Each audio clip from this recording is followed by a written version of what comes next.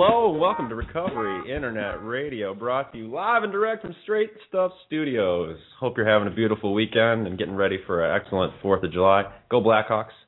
Yeah. Go on, Blackhawks. Yeah. Well, hey, we haven't been on since last Sunday, so, had to throw that out there. All right. Hey, this is episode number 75 in our just over a year of broadcasting here, and, thanks for joining us again tonight here on Sunday at 8 p.m. and every Sunday at 8 p.m.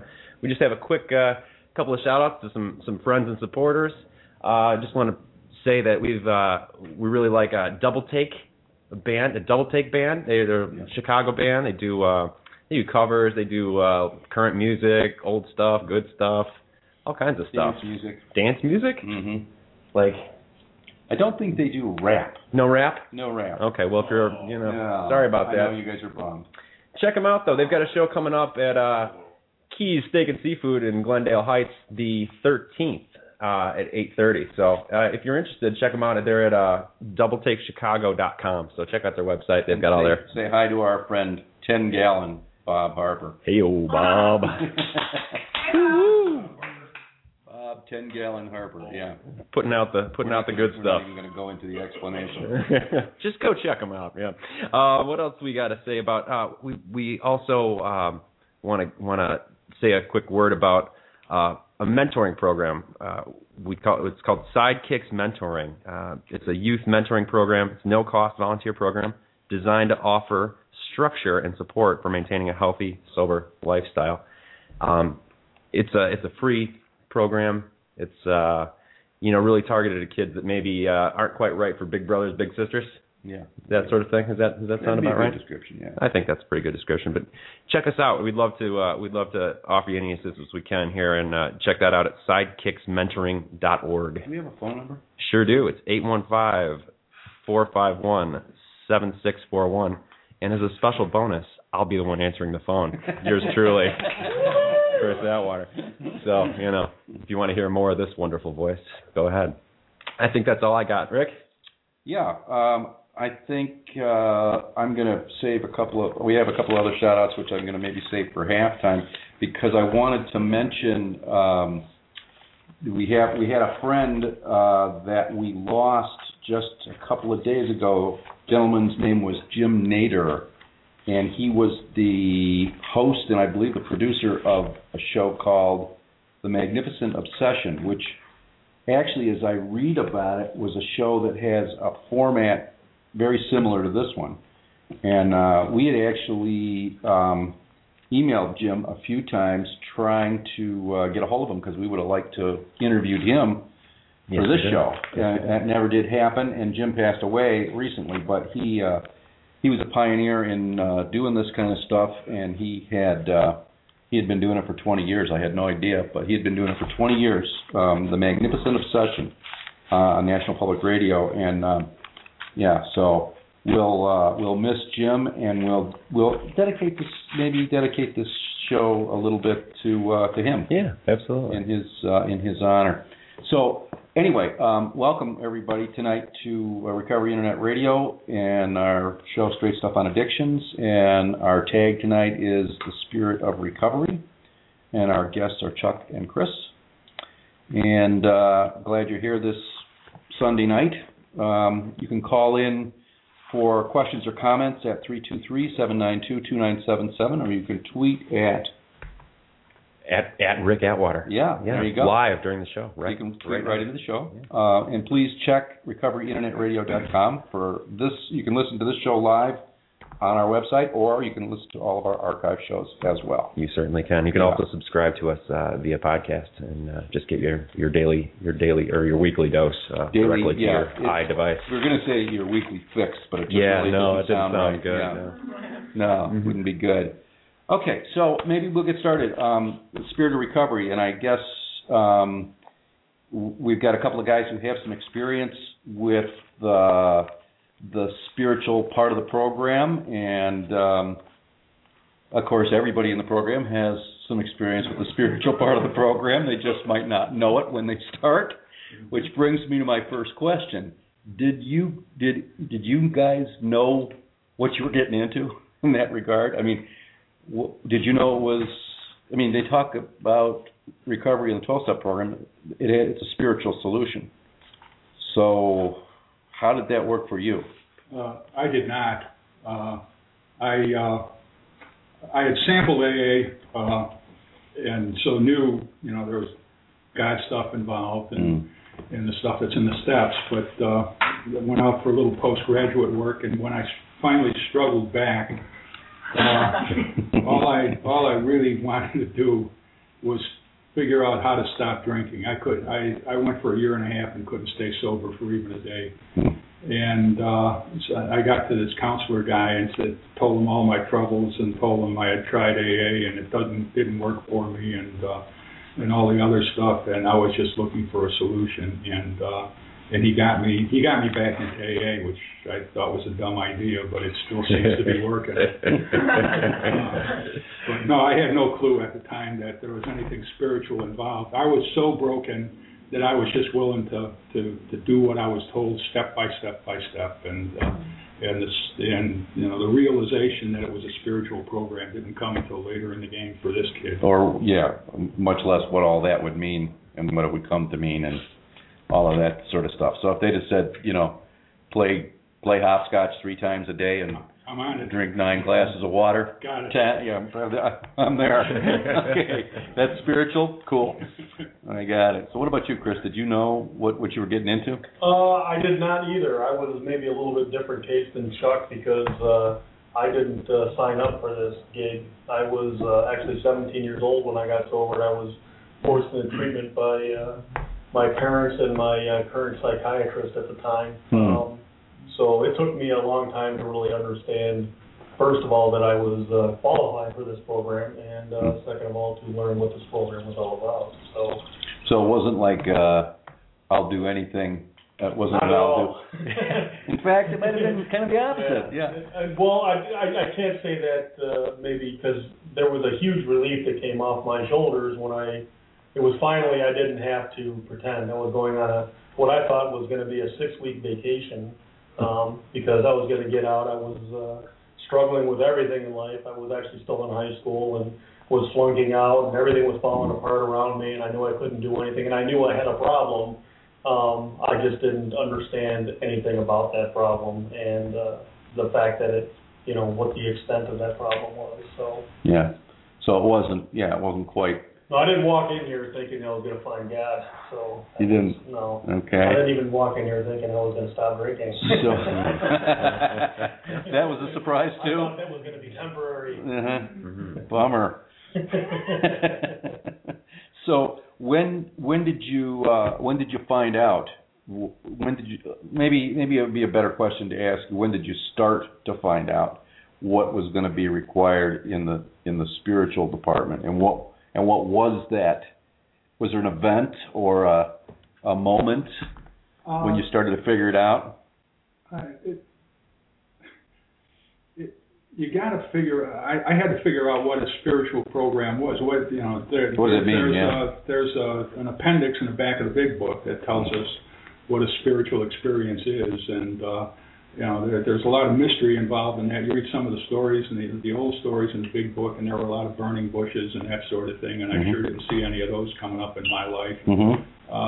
But I cheated a little and took a glance at that appendix before coming down here, and it talks about just a personality change, a profound personality change that allows us to beat the drinking problem. We come up with a different approach to life, and I guess I started seeing different approach to life in little bits and chunks.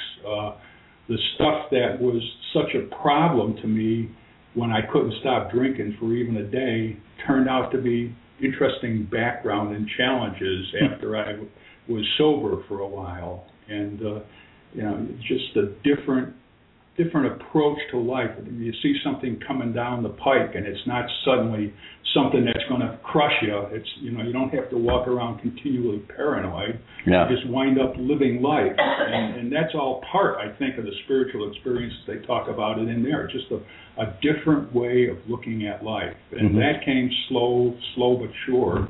But it's still developing even today. I got some areas that need to be worked on. Mm-hmm. Yeah, I'm sure we'll get to that. So, well, first of all, I think a lot of people would be shocked at that definition of spirituality. Well, wait, doesn't it have more like deities involved and whatnot, or doesn't it have more? Well, what it says in the book is well, why don't we take a look at it? It's all right. a pretty simple sentence. It says, our members find that they have tapped an unsuspected inner resource which they presently identify with their own conception of a power greater than themselves. And that's kind of how it was for me. I'm a willpower-driven kind of guy, and I couldn't stop drinking for a day. I mean, and I got here and started doing play hopscotch, and there it was, a day, 2 days, 3 days.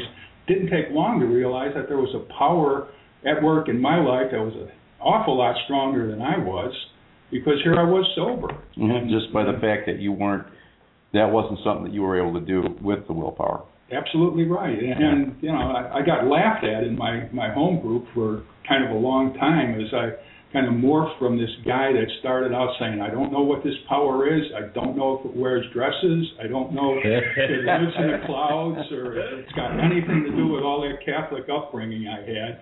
I just know there's a power, and it doesn't have it in for me, and I'm sober today, and that's enough. That's I don't enough. want to cross-examine it. Yeah. Okay. And you could. Yeah. Yeah. I mean, you would be capable of cross-examination. In fact, I don't want to go too far there, but you could this is something you could easily overthink, is what you're saying. I'm pretty sure that when I got struck drunk the first time through AA, I was working on the third step, and I started at the back end trying to understand God. Mm-hmm. So that was kind of like a hot stove to me. I didn't want to do any of that. So you tried that method of. So yeah, and then I was around being this spiritual midget for a few years in the group, and suddenly started saying stuff that sounded a little more spiritual, and I just got laughed at. Here he comes, our spiritual giant. So you went from spiritual midget to spiritual giant. Yeah. That's pretty good. Yeah, and so it sounds like for you it's a pretty simple thing. Yes, absolutely. Yeah. Okay. What about Chris? What's your take on that? Was there an event or early in your sobriety that got you started with this, or where you recognized that it was either needing to happen or happening? I think for me, it was a lot of it was I was witness to a lot of spiritual things. I was not very open to outside ideas, knowledge, anything for quite a while in my sobriety, but I was around a lot of people that had gone through it. I had a little bit of experiences, working with other people and getting a little bit of that, little shots of serenity here and there where, God was, kind of, I guess, knocking on my door a little bit. Can you say what working with other people, what does that mean, and how does that tie into? Well, being around for a little while when I was first sober, it was, you get somebody that's fresh, that's just coming in, and you try and, help them get through the first, couple of days or couple of weeks, or helping them out with little issues. And it was the first time I'd ever experienced being outside of my own head, and I think that was kind of the entree where it maybe allowed God to sneak in a little bit, or what my conception of God was. But I much later in my sobriety, I had the whole burning bush and everything, but early on, it was a very slow. I was very resistant to anything, but I had a sponsor who told me about when he got sober, everybody told him, when you get up in the morning, you get on your knees, you ask for help, and when you go to bed at night, you get on your knees and you say thank you. Mm-hmm. And he said, well, I feel kind of silly because, I don't believe. He said, we didn't tell you to believe. We told you to get on your knees and ask for help in the morning. There's the hopscotch thing. Yeah, so it was, he was big on doing the things that were going, was going through the process. Whether you believed or not believed was not something that was part of his game plan. It was about doing the things, and I think doing that a little bit, and when you read some of the literature and you read the big book, it's kind of hard to get through that without noticing there's something there. And like I said, I was resistant to a lot of it for a long time, but you can only be around it for so long before it starts to sink in, little osmosis. So yeah, there's a lot of similarities in there. No, figuring it out is not really a part of this deal. Figuring it out wasn't real good for me. No, it was not real good. Figuring it out was, and obviously that sponsor knew that about you. No, there was. We didn't ask you to believe. We just asked you to get on your knees. Yeah. And that. Yeah, I can see that. So, all right. And you also said something about when you were helping others, you were out of your own head. Yes. So, what does that? I mean, what does that mean? Say something about being out of your own head, and how is that helpful?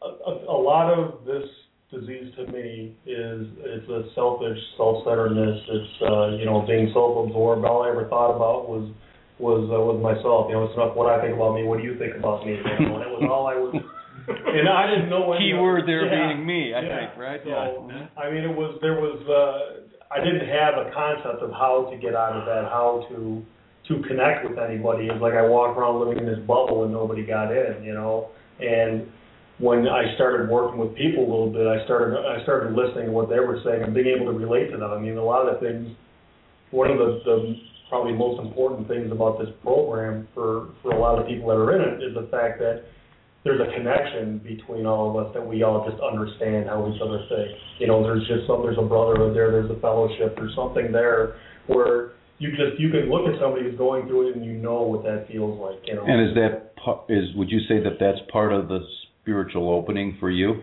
It was for me, absolutely, because of my conception of God now is the fact that I think I hear God speaks to me through other people. My conception of God is there in other people, and He's around all the time. I believe He's inside, but that speaker's broke in my head, so I have to listen to Him outside in a lot of respects. So. Yeah. When I'm able to connect with somebody and talk to them, that was something that allowed. It opens up some space. It opened up the door for to not be thinking about you. Yeah, for the spirit to get in me rather than because I had blocked it off on the inside, so I wasn't able to open that for the spirit to get in. Did you have experience with working with other people when you first came in, or did that not come until later, or where did that come in for you, and how does it play into the spiritual part of the program? It came in fairly early. I guess I recall one instance where I was fairly new, a few months in or something like that, and hooked up with a guy, and we were talking before the meeting and after the meeting, and he's having a problem, and he asked me for some advice, and I was an advice giver. It was my job, okay? And so my first reaction is to tell him exactly how to fix himself. Mm-hmm. Of course. And I drew a breath, ready to start doing that, and suddenly I said, "You arrogant fool! you know about his problem now from a 90-second description, and you're going to solve it. What do we do here? We share our experience, our strength, and our hope." And that's what I did, and that was almost a spiritual experience for me. It sounds like that might have been the first time in your life. But yeah, good. But relate for me how sharing your experience, strength, and hope rather than advice, telling somebody what to do, sharing your own experience rather than telling somebody what to do. How does that tie to the spirit? What's the connection? Is that just not thinking about yourself enough, or to let it in, or what is it? No, I don't think it's quite that. I think when I look at what helped me most coming along, partly it was the guys that told me that I needed to do this, the counselor that got me back and all the rest of that. But beyond that, the people at meetings, it was just they're willing to open their own hearts and their own lives to you so you could see how they address the problem and leave it to you to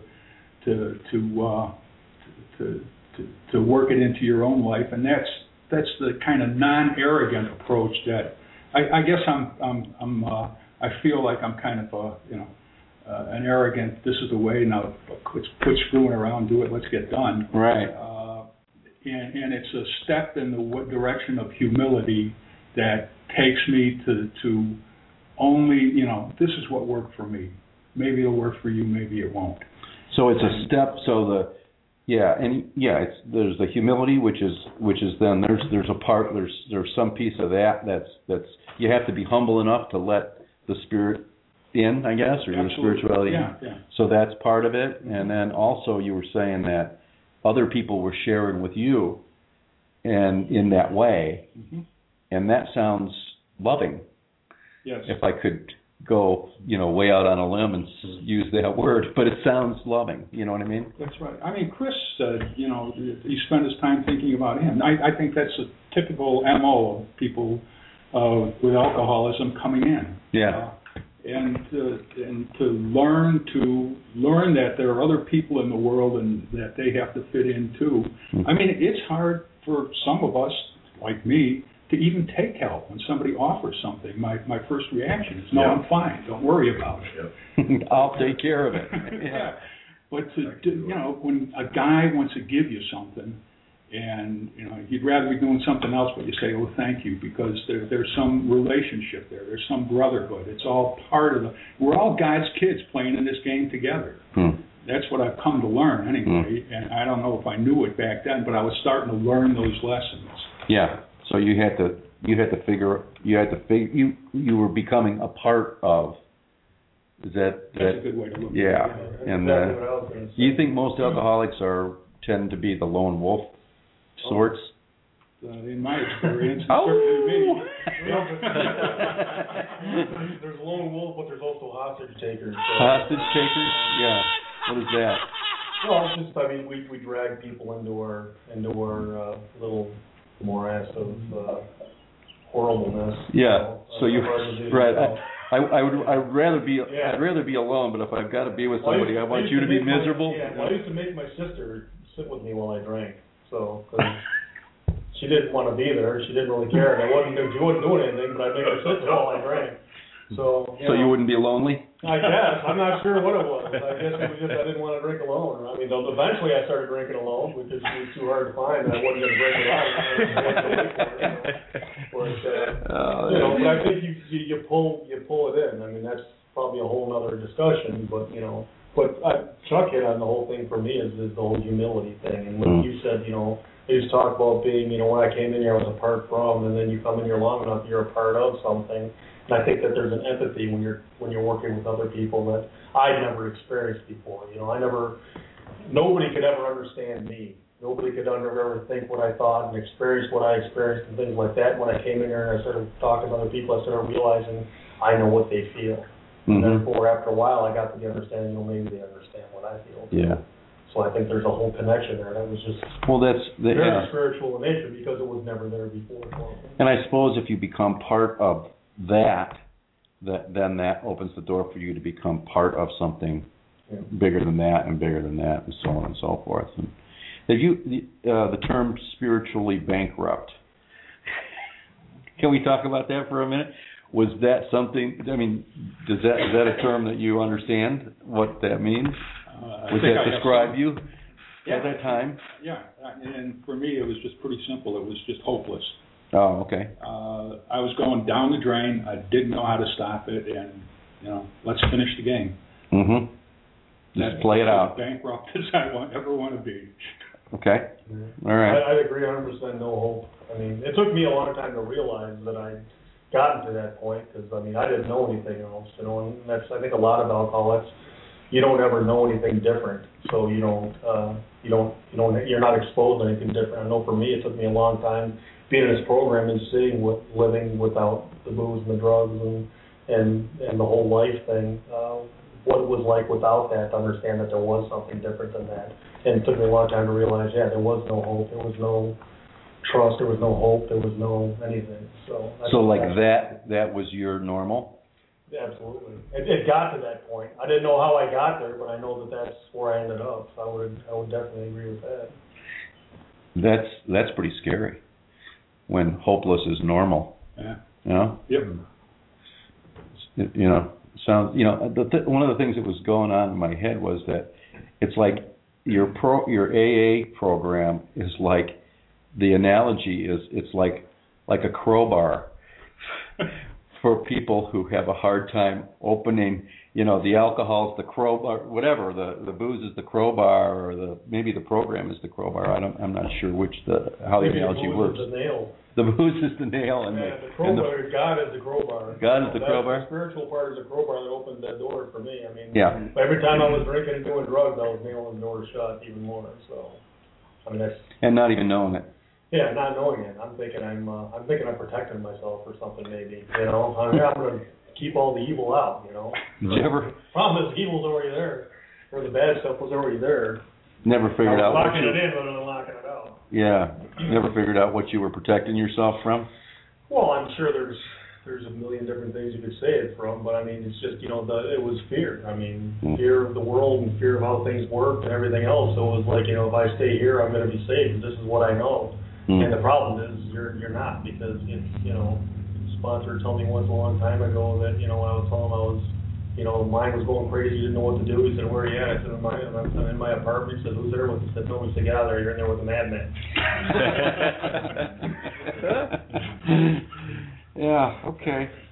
So Chuck, you already spoke to this a little bit, but how would you guys say that your spiritual, like a lot of people, like you said, a lot of people, all they want to do is stop drinking. They're not thinking about any of this kind of stuff that we're talking about here. This is all way up here for a guy who's like walking in the door. He just wants to stop drinking. So how does the spiritual part of the program, that doesn't even sound right. How does the program, because it's all spiritual, relate to not drinking? How do we get those two things to click, to work together? When you walk in the door, what happened? I think it comes with the second step and the realization that this hopeless guy that came in and took the first step and said, "I'm powerless over alcohol," which is an admission that unless you find a power greater than yourself, you're toast. You're done. Right. Toast is not in the step, is it? Finds a power greater than himself, whatever it is. Yeah. And just latching onto that and doing it again and doing it the next day and the day after that, and pretty soon you got a week sober, and that's magic. Yeah. And it morphs into, you work the steps and you find a God and all the rest of that. But he starts to come in, I think, right at the beginning, and through other people. If you get a sponsor right away and you're talking to each other or whatever, just whatever you're doing at that time to keep you away from the booze and not sitting around focused on not drinking. You might as well be focused on drinking, in my opinion. Yeah. You want to be doing something useful, something to realize that you're okay and that this will work. And after a week or two or whatever, you see that it is, and you just kind of grow from there. So we'll keep doing that. Yeah. Yeah. What do you? I would agree with what Chuck was saying. I know one of the things I think it's in the doctor's opinion or something else I read, they talked about history is strewn with people that were able to get over the alcohol and drink, but every one of them, it was a spiritual experience that did it. And it was funny because I went to a Jesuit university and I was forced to take a lot of theology and philosophy and things like that, and we used to read a lot about the saints. And you read stuff like St. Augustine, they were all drunks. I mean, one of these guys is drunk and a drug addict and everything else. They did everything they could, but they had this massive psychic change. Mm-hmm. This God came down and touched them, and they changed everything, I mean, I don't know for sure he was drinking wine, but you read, his confessions, and he's got a lot of good ones in there. And that's the only thing that's ever been able to cure alcoholism, as far as I'm aware, that's actually documented, has been a psychic change, relating to a spiritual experience. Mm-hmm. So, I mean, I think, that's the one thing we have to have. I mean, and it's I didn't come in here seeking that, and it wasn't something that came right away, but it was something that I eventually came to understand and, I guess, embrace to a certain extent. And I think everybody that I know that's I guess worked the program successfully for a long period of time has, to one degree or another, and embraced that as well. So it grew on you. Yeah. Well, I think what we'll do is we'll take a break and maybe get a fly swatter or something. You guys are driving me crazy. Yeah, if there's any slight pauses in the conversation, there's a swat going on. I don't want to swat him because it'll come through the mic. But anyway, you'll have your chance right about now. We're going to take five.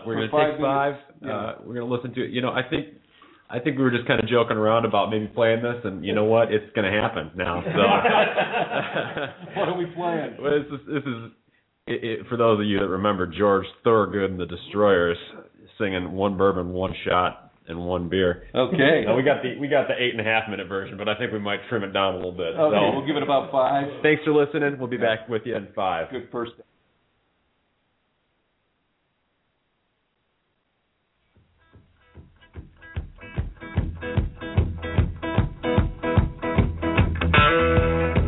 I want to tell you a story about the house went blue. I come home one Friday, had to tell the landlady I done lost my job. She said, that don't confront me, as long as I get my money next Friday. Now next Friday I come, I didn't get the rent, and out the door I went.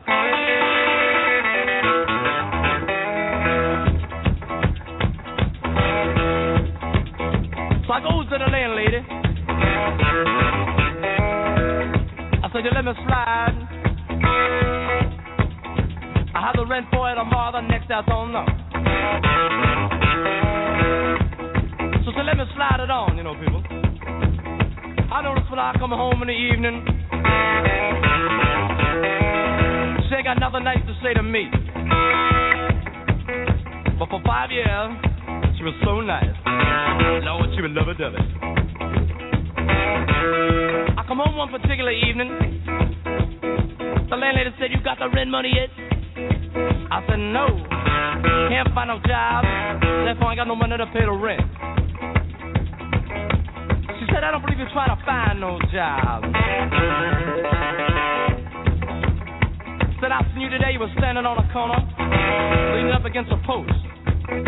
I said, but I'm tired. I've been walking all day.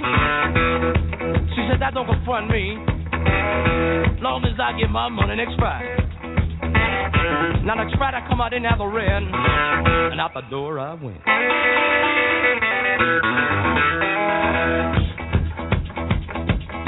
So I go down the streets, down to my good friend's house. I said, look, man,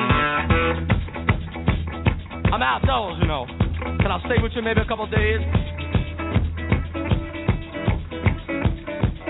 He said, let me go and ask my wife. He come out of the house, I could see his face. I know there was no. He said, I don't know, man. She kind of funny, you know. I said, I know. Everybody funny. Now you for that too. So I go back home. I said to the landlady, I got a job. I'm going to pay the rent. She said, yeah. I said, oh, yeah. And then she was so nice.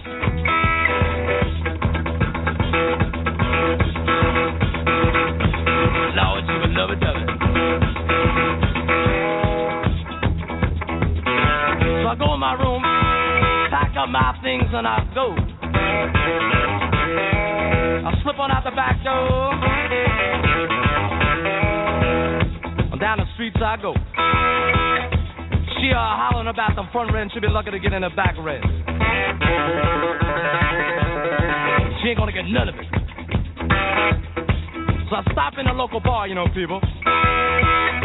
I go to the bar. I rent my coat. I call the bartender. I say, look, man, come down here.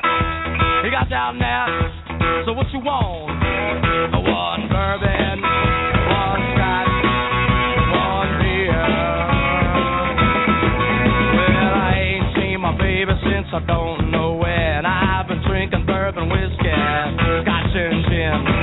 Gonna get high, man, I'm gonna get loose. Need me a triple shot of that juice. Gonna get drunk, don't you have no fear.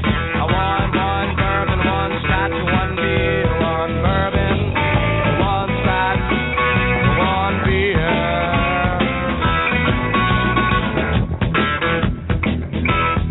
But I'm sitting now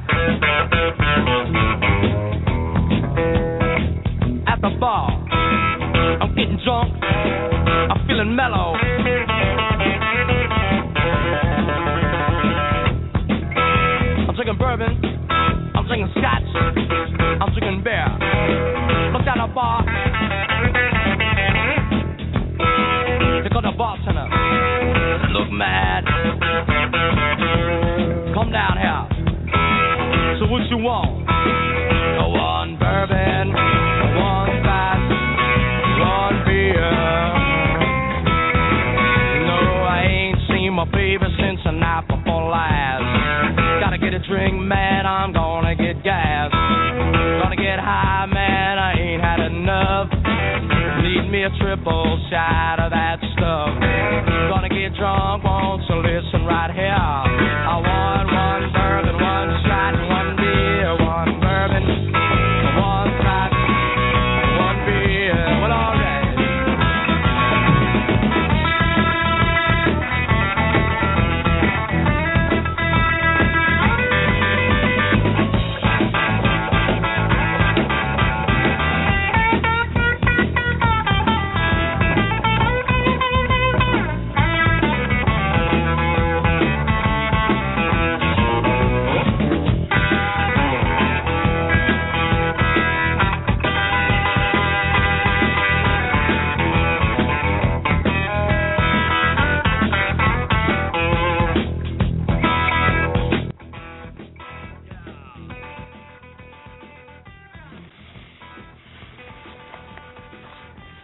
Hey, thank you for joining us tonight, and hope you had a quick break there too. Thanks for being here again this week for Recovery Internet Radio.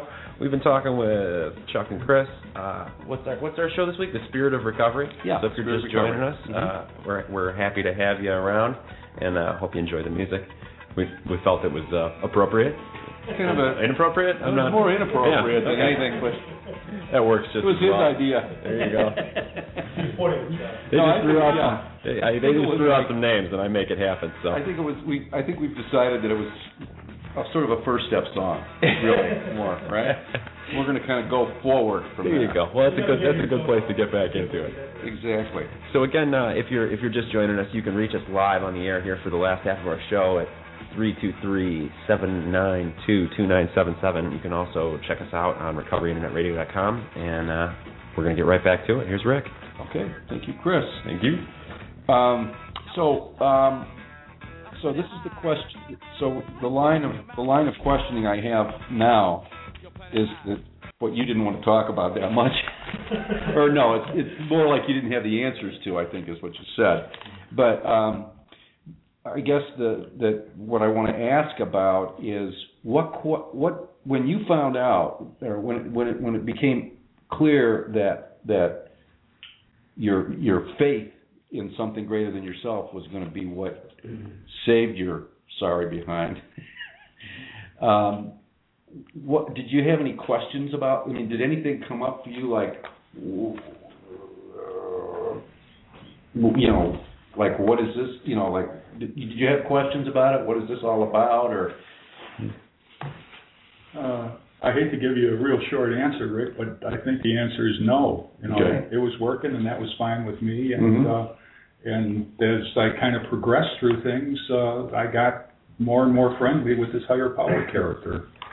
And, so you didn't have a lot of questions. So, let me ask you another way, and then I'll ask Chris. Well, let me ask you first. Did you have questions about it? Oh, I had about a gazillion. So I was, and so you could make up for anything that Chuck didn't ask. Absolutely. And I don't know if we were talking a little bit in the break, and Chuck had talked about being raised Catholic, and I don't remember being raised in any particular religion, so I don't know that I had a background in anything to latch onto. You think that would be for more questions? Yeah, and I guess, some people, I guess it's different for everybody, but I know for me, I just didn't have a concept. I had nothing to hold on to. It was a whole new experience, and I had to come up with that on my own, and I guess I struggled with it for quite a while. So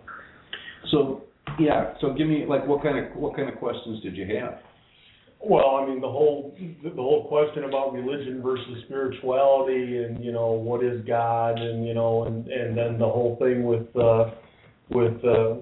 religion in general. I mean, I was a history major in college, and going through that, I mean, you look at a lot of the things that have been done in history in the name of religion, anything like that. I latched onto that because, I'm good at latching onto resentments for all kinds of stuff. So if I could find something wrong with things, that was it. So it was something, it was a tool, I guess, that my ism brain could hold on to kind of refute that and say, well, it can't possibly be real. I think for me, I had to find some peace with that before I could, I guess, have a concept of my own, and it took a long time to come to terms with that. So how did you get those questions answered? A lot of it, as I said, was being around the program and seeing things happen to other people, seeing the miracle happen for other people, and I was never, and most people aren't, particularly early in their sobriety, you don't see how you're changing, but you see how other people are. Right. And I think there was a lot there that I've seen, and I kind of lived vicariously through other people. I was resistant to a lot of the things in the program, but I was running with a good crowd, I guess, because they were the guys that were very, seriously working the program and doing a lot of sponsorship and a lot of things like that. Did they see the changes in you? Yeah, but I was a slow changer. So I mean, it was, unlike a lot of things in my life, my appetite for the spiritual thing, I took in very small bites. Everything else was not quite that way, but I had to take it, mull it over, and think about it, and come to terms with it before I could ever get there. And the changes for me were small, but then what happened to me was, as I made reference to earlier, is I had that burning bush. About 10 years into my recovery that blew everything out of the water for me. I mean, that changed my whole recovery and my whole personality. Okay. Did you have would you say you had a burning bush experience or no? I don't think so. What would you call how would you classify your experience? Well, I think I went through my AA part of recovery, and one of the, and a couple of the real highlights of that for me were to realize that there was a power greater than myself, and second, and probably even more important, that he didn't have it in for me. And so then I just was able to kind of progress and develop some sort of relationship or even friendship with that power. Kind of stumbled around a couple of religions in the meantime. Well, we want to talk about that, but that he didn't have it out for me, did that come from your religious background? It might have. Part of it, I was raised Catholic, and we only lived a block from the church, and I did the altar boy stuff and all that. I was going to after I finished grammar school, go off and be a priest, and my father wouldn't let me. And then I went to high school with the Christian Brothers and finished that and wanted to go off and be a Christian brother, and my father wouldn't let me. And then I went to college and learned how to drink. And I thought you were going to say, and your father wouldn't let you. And apparently he did. I just stopped going to church. It just went away that quick. And what, do you think that was the drinking and the church stopping going to church related, or was it just? I don't think they were related. I think it was just kind of coincidental. It was that part of your life where you're bulletproof and you're going to live forever and all the rest of that, and let's have some fun. And it's hard to get up on Sunday morning, too. And off you went. Yep. Yeah. And then, so that sounds like a pretty clean break from the traditional path. But do you think that was where the idea of the gotcha thing came from, or no, you're not sure? I guess I didn't answer that part of your question, Rick. Catholic education back then was pretty much God's keeping score about all the bad things you did, and it's punishing God and all the rest of that. And then I finally just let the whole thing go. So I figure, if there's a place in hell, it's for me. And a chair with your name on it. Let's get on with it. And so Right. So I grew up with kind of a punishing God, and found one in AA that didn't have it in for me. So I was willing to talk to him. Yeah, it's interesting to me how somehow that got turned, how that one got left behind and the other one showed up. I think it was just when I was at my lowest and couldn't get a day sober, and this power came into my life, and then I had two. It was that was just I don't know how it happened. I didn't want to analyze anything about it. I just knew there was a good power out there, and we were okay with each other.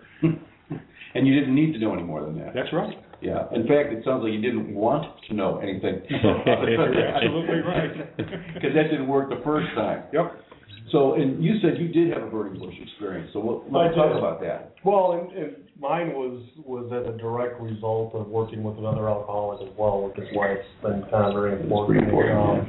I was about 10 years sober. I'd moved out of state for a job that was supposed to be this big career move that ended up not going the way I expected it to. Where I was living, I tried to get plugged into the AA program out there, but I was not very, I guess,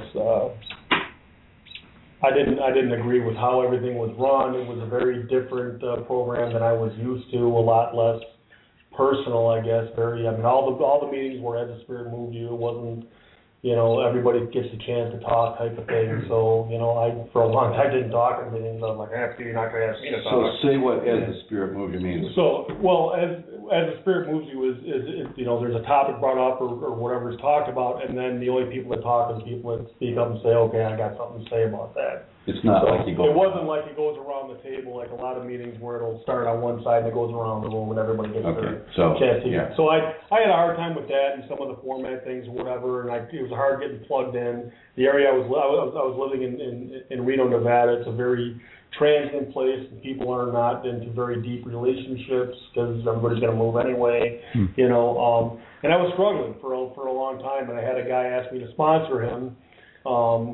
Which I think, was something God nudged him in that direction to take care of me now, because I don't know why this guy would have asked me to sponsor him, but he did. He was a little older than I was, and I worked with him, and I was my method of working with guys is always to take them through the big book of Alcoholics Anonymous, the first 164 pages, work on that, and we were sitting down, and I'd have him read a chapter, and I told him underline the things that are important to you, and I'll underline the things of mine. And I'm reading, and I'm like, underlining everything in the chapter. He's like, holy crap, when did they put this in that book? I wasn't ever there before. And I started seeing where all the spiritual stuff was there, and I'm working with him, and he's not getting it. I'm trying to, okay, what can I do to help Mitch out here?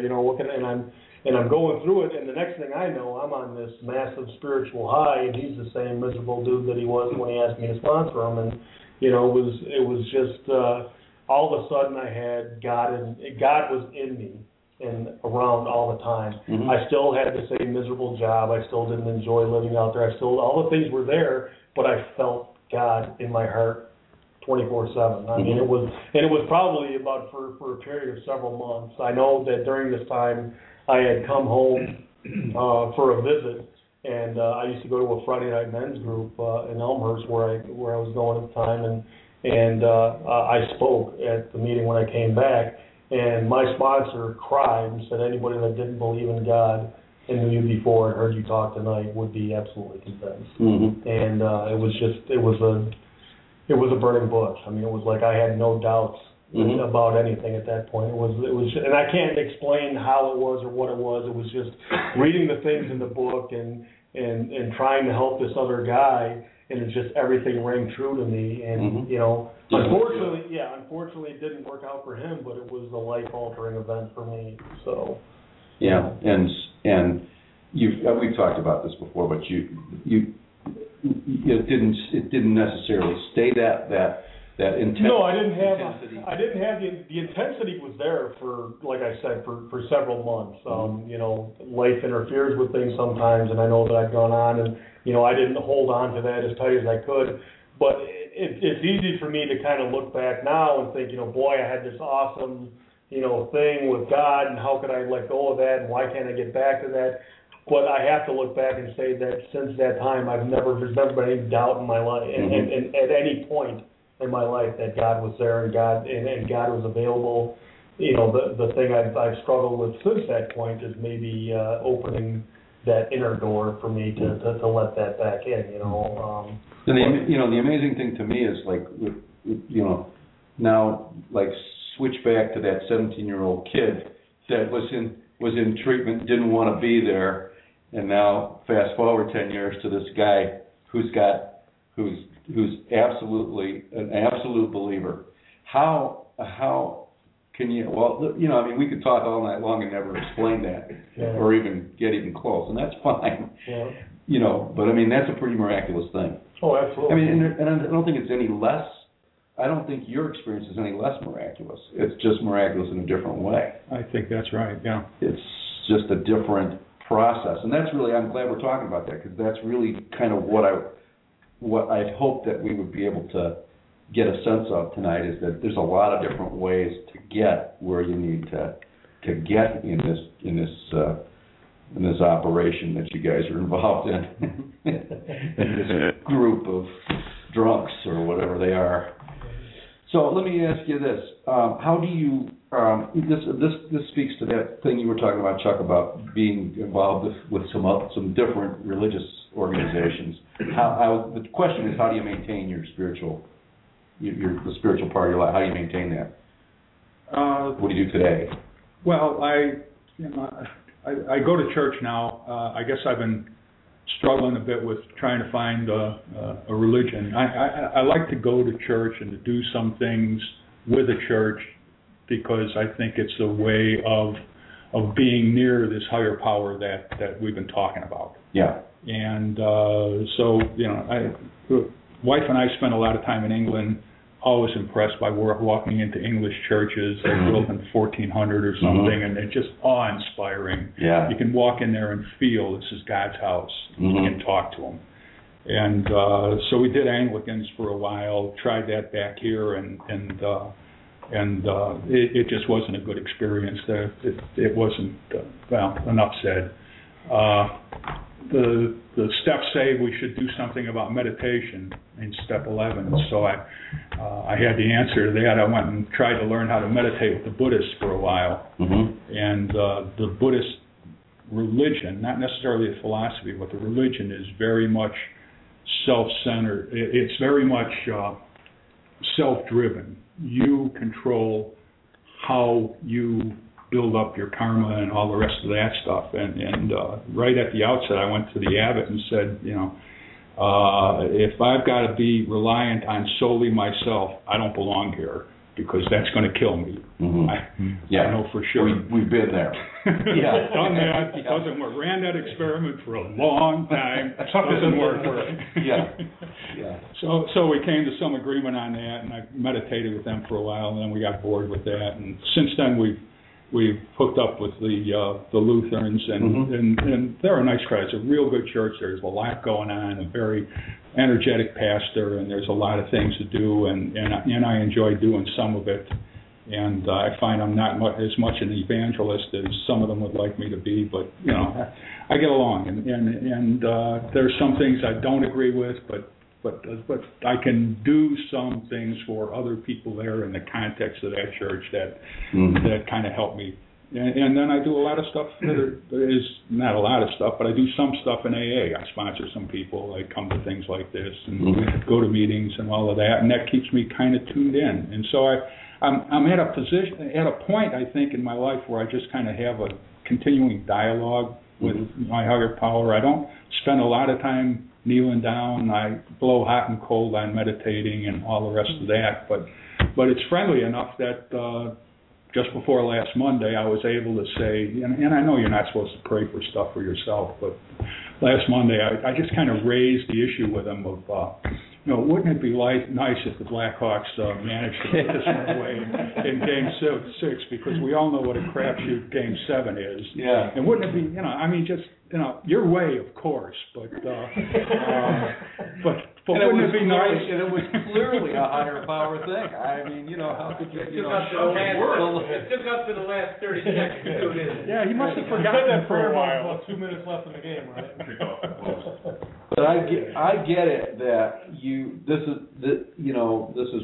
is how, I think you used the phrase stay close to, or do, you know, kind of do things with your higher power, and that's what you're. I try to do, and once in a while he slips away, and I do, you know, I kind of go off on some tangents from time to time, but you know, if you kind of stay hooked up and try and use that moral compass as some guide to what you're you're doing, you ought to be okay. Mm-hmm. And no matter what religion you're in, I think that a lot of them kind of amount to sort of the same thing. You're praying to the same guy. It depends on what language you're using.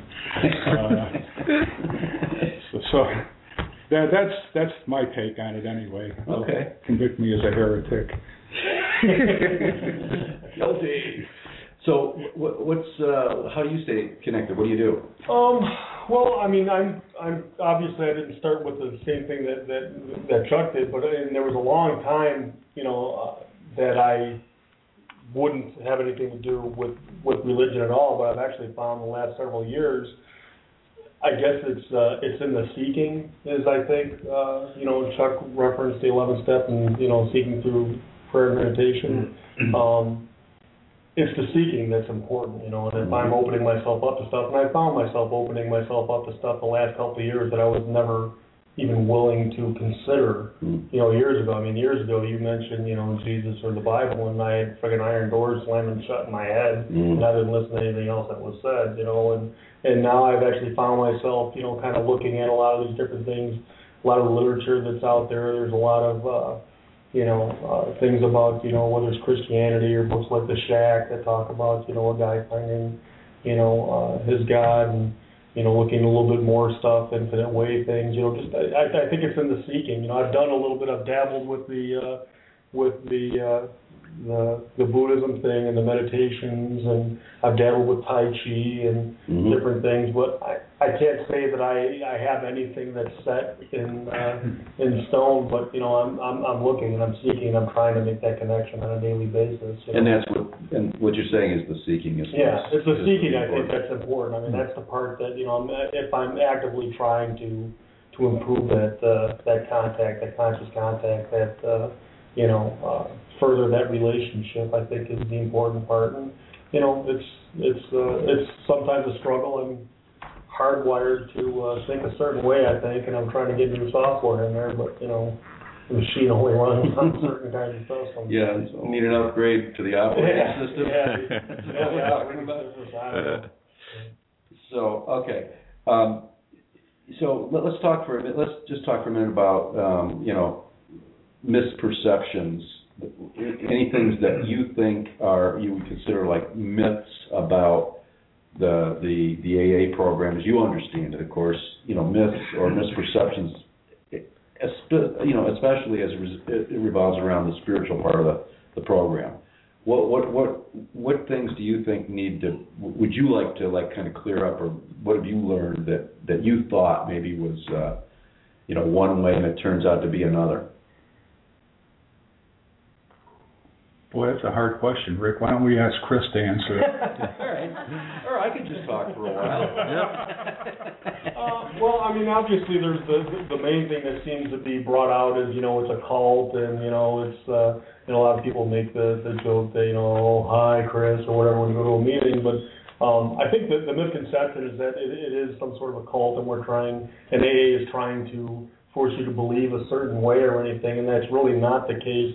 The purpose of the program is to allow you to find the concept of a higher power and to further that relationship. All the book is filled with little nuggets of things. Our purpose is to fit ourselves with maximum service to God and our fellows. Is part of the A step in the book. Our code, the code of AA is love and tolerance of others. It's about less thinking about ourselves and more thinking about other people, but which is a lot of these concepts are pretty simple things to understand. I mean, one of my favorite lines in the book is in We Agnostics, and it says, to be doomed to an alcoholic death or to live life on a spiritual basis are not always easy alternatives to face.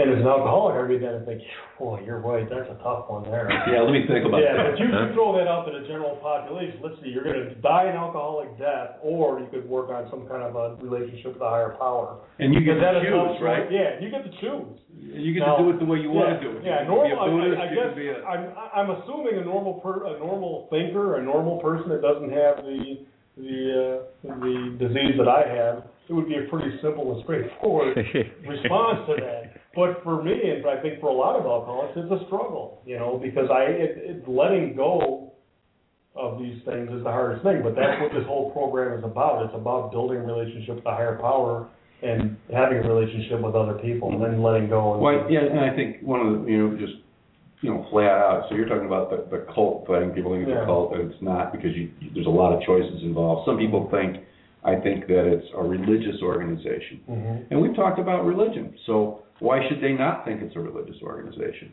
I mean, I don't think it is, because I look at religions and I think they're probably mostly focused on how to live this life in order to get a good deal in the next one.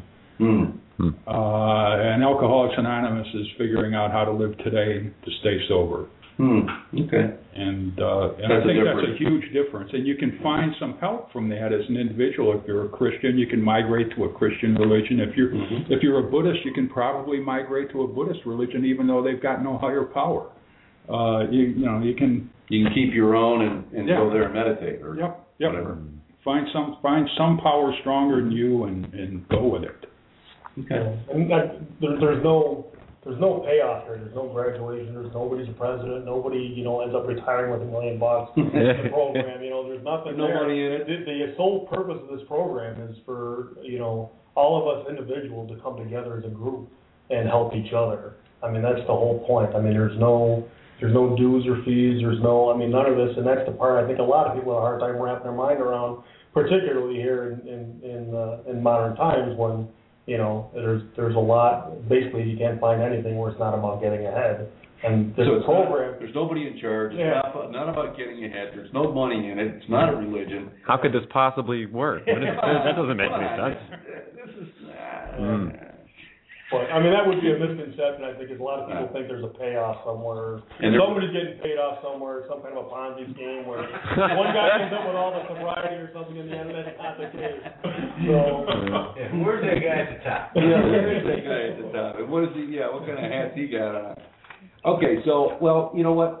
We're just about out of time. So I often will close with this question, but it really fits here. And the question is, what would you tell a relative newcomer, or a guy who's just getting started, maybe he's a week in or 2 weeks in or whatever? What would you tell him about spirituality? What would you say, if anything? I guess I don't know that I put it directly in terms of spirituality. I think if you it really depends on some measure on what the new guy is. But if he's one of these, if he's a guy like me that's the problem solver, that's going to outwork this kind of thing, is to realize there is a God and you're not him, and go on from there. Yeah, just keep it simple. Yeah, there is a God and you're not him. It seems fairly easy to understand. I would say stick around and wait for the miracle to happen, because it happens for everybody that's sticking around long enough. So, happened to you. Yep. Happened to him. Yeah. A lot of people would have put bets against that too. A lot of money changed hands. Huh? Okay, well, I think we're gonna close on that note tonight, and I want to thank you guys both for coming and making this a good evening and an informative evening, I think, for a lot of people. Chuck and Chris were our guests tonight. Thanks to our listeners out there in Internet Radio land, our studio audience, our loyal studio audience. We'll email out reminders for next week's show, so if anybody out there doesn't get a reminder and wants to get one, please go to our website and sign up for our email list. Yeah, do that. It's recoveryinternetradio.com, and that's a heck of a weekly reminder. There's a lot of work goes into that. You'll like it. I want to say, there's some good pictures. Beautiful. Anyway, so please get in touch with us and sign up. We'd like that. Check recoveryinternetradio.com for all our archive shows, and we'd love to hear from you, so we know where you are. So as always, live today, love yourself and your neighbor. Together we'll trudge the happy road to destiny. We hope you enjoyed the show. See you at 8 p.m. next Sunday evening. Thank you, everybody.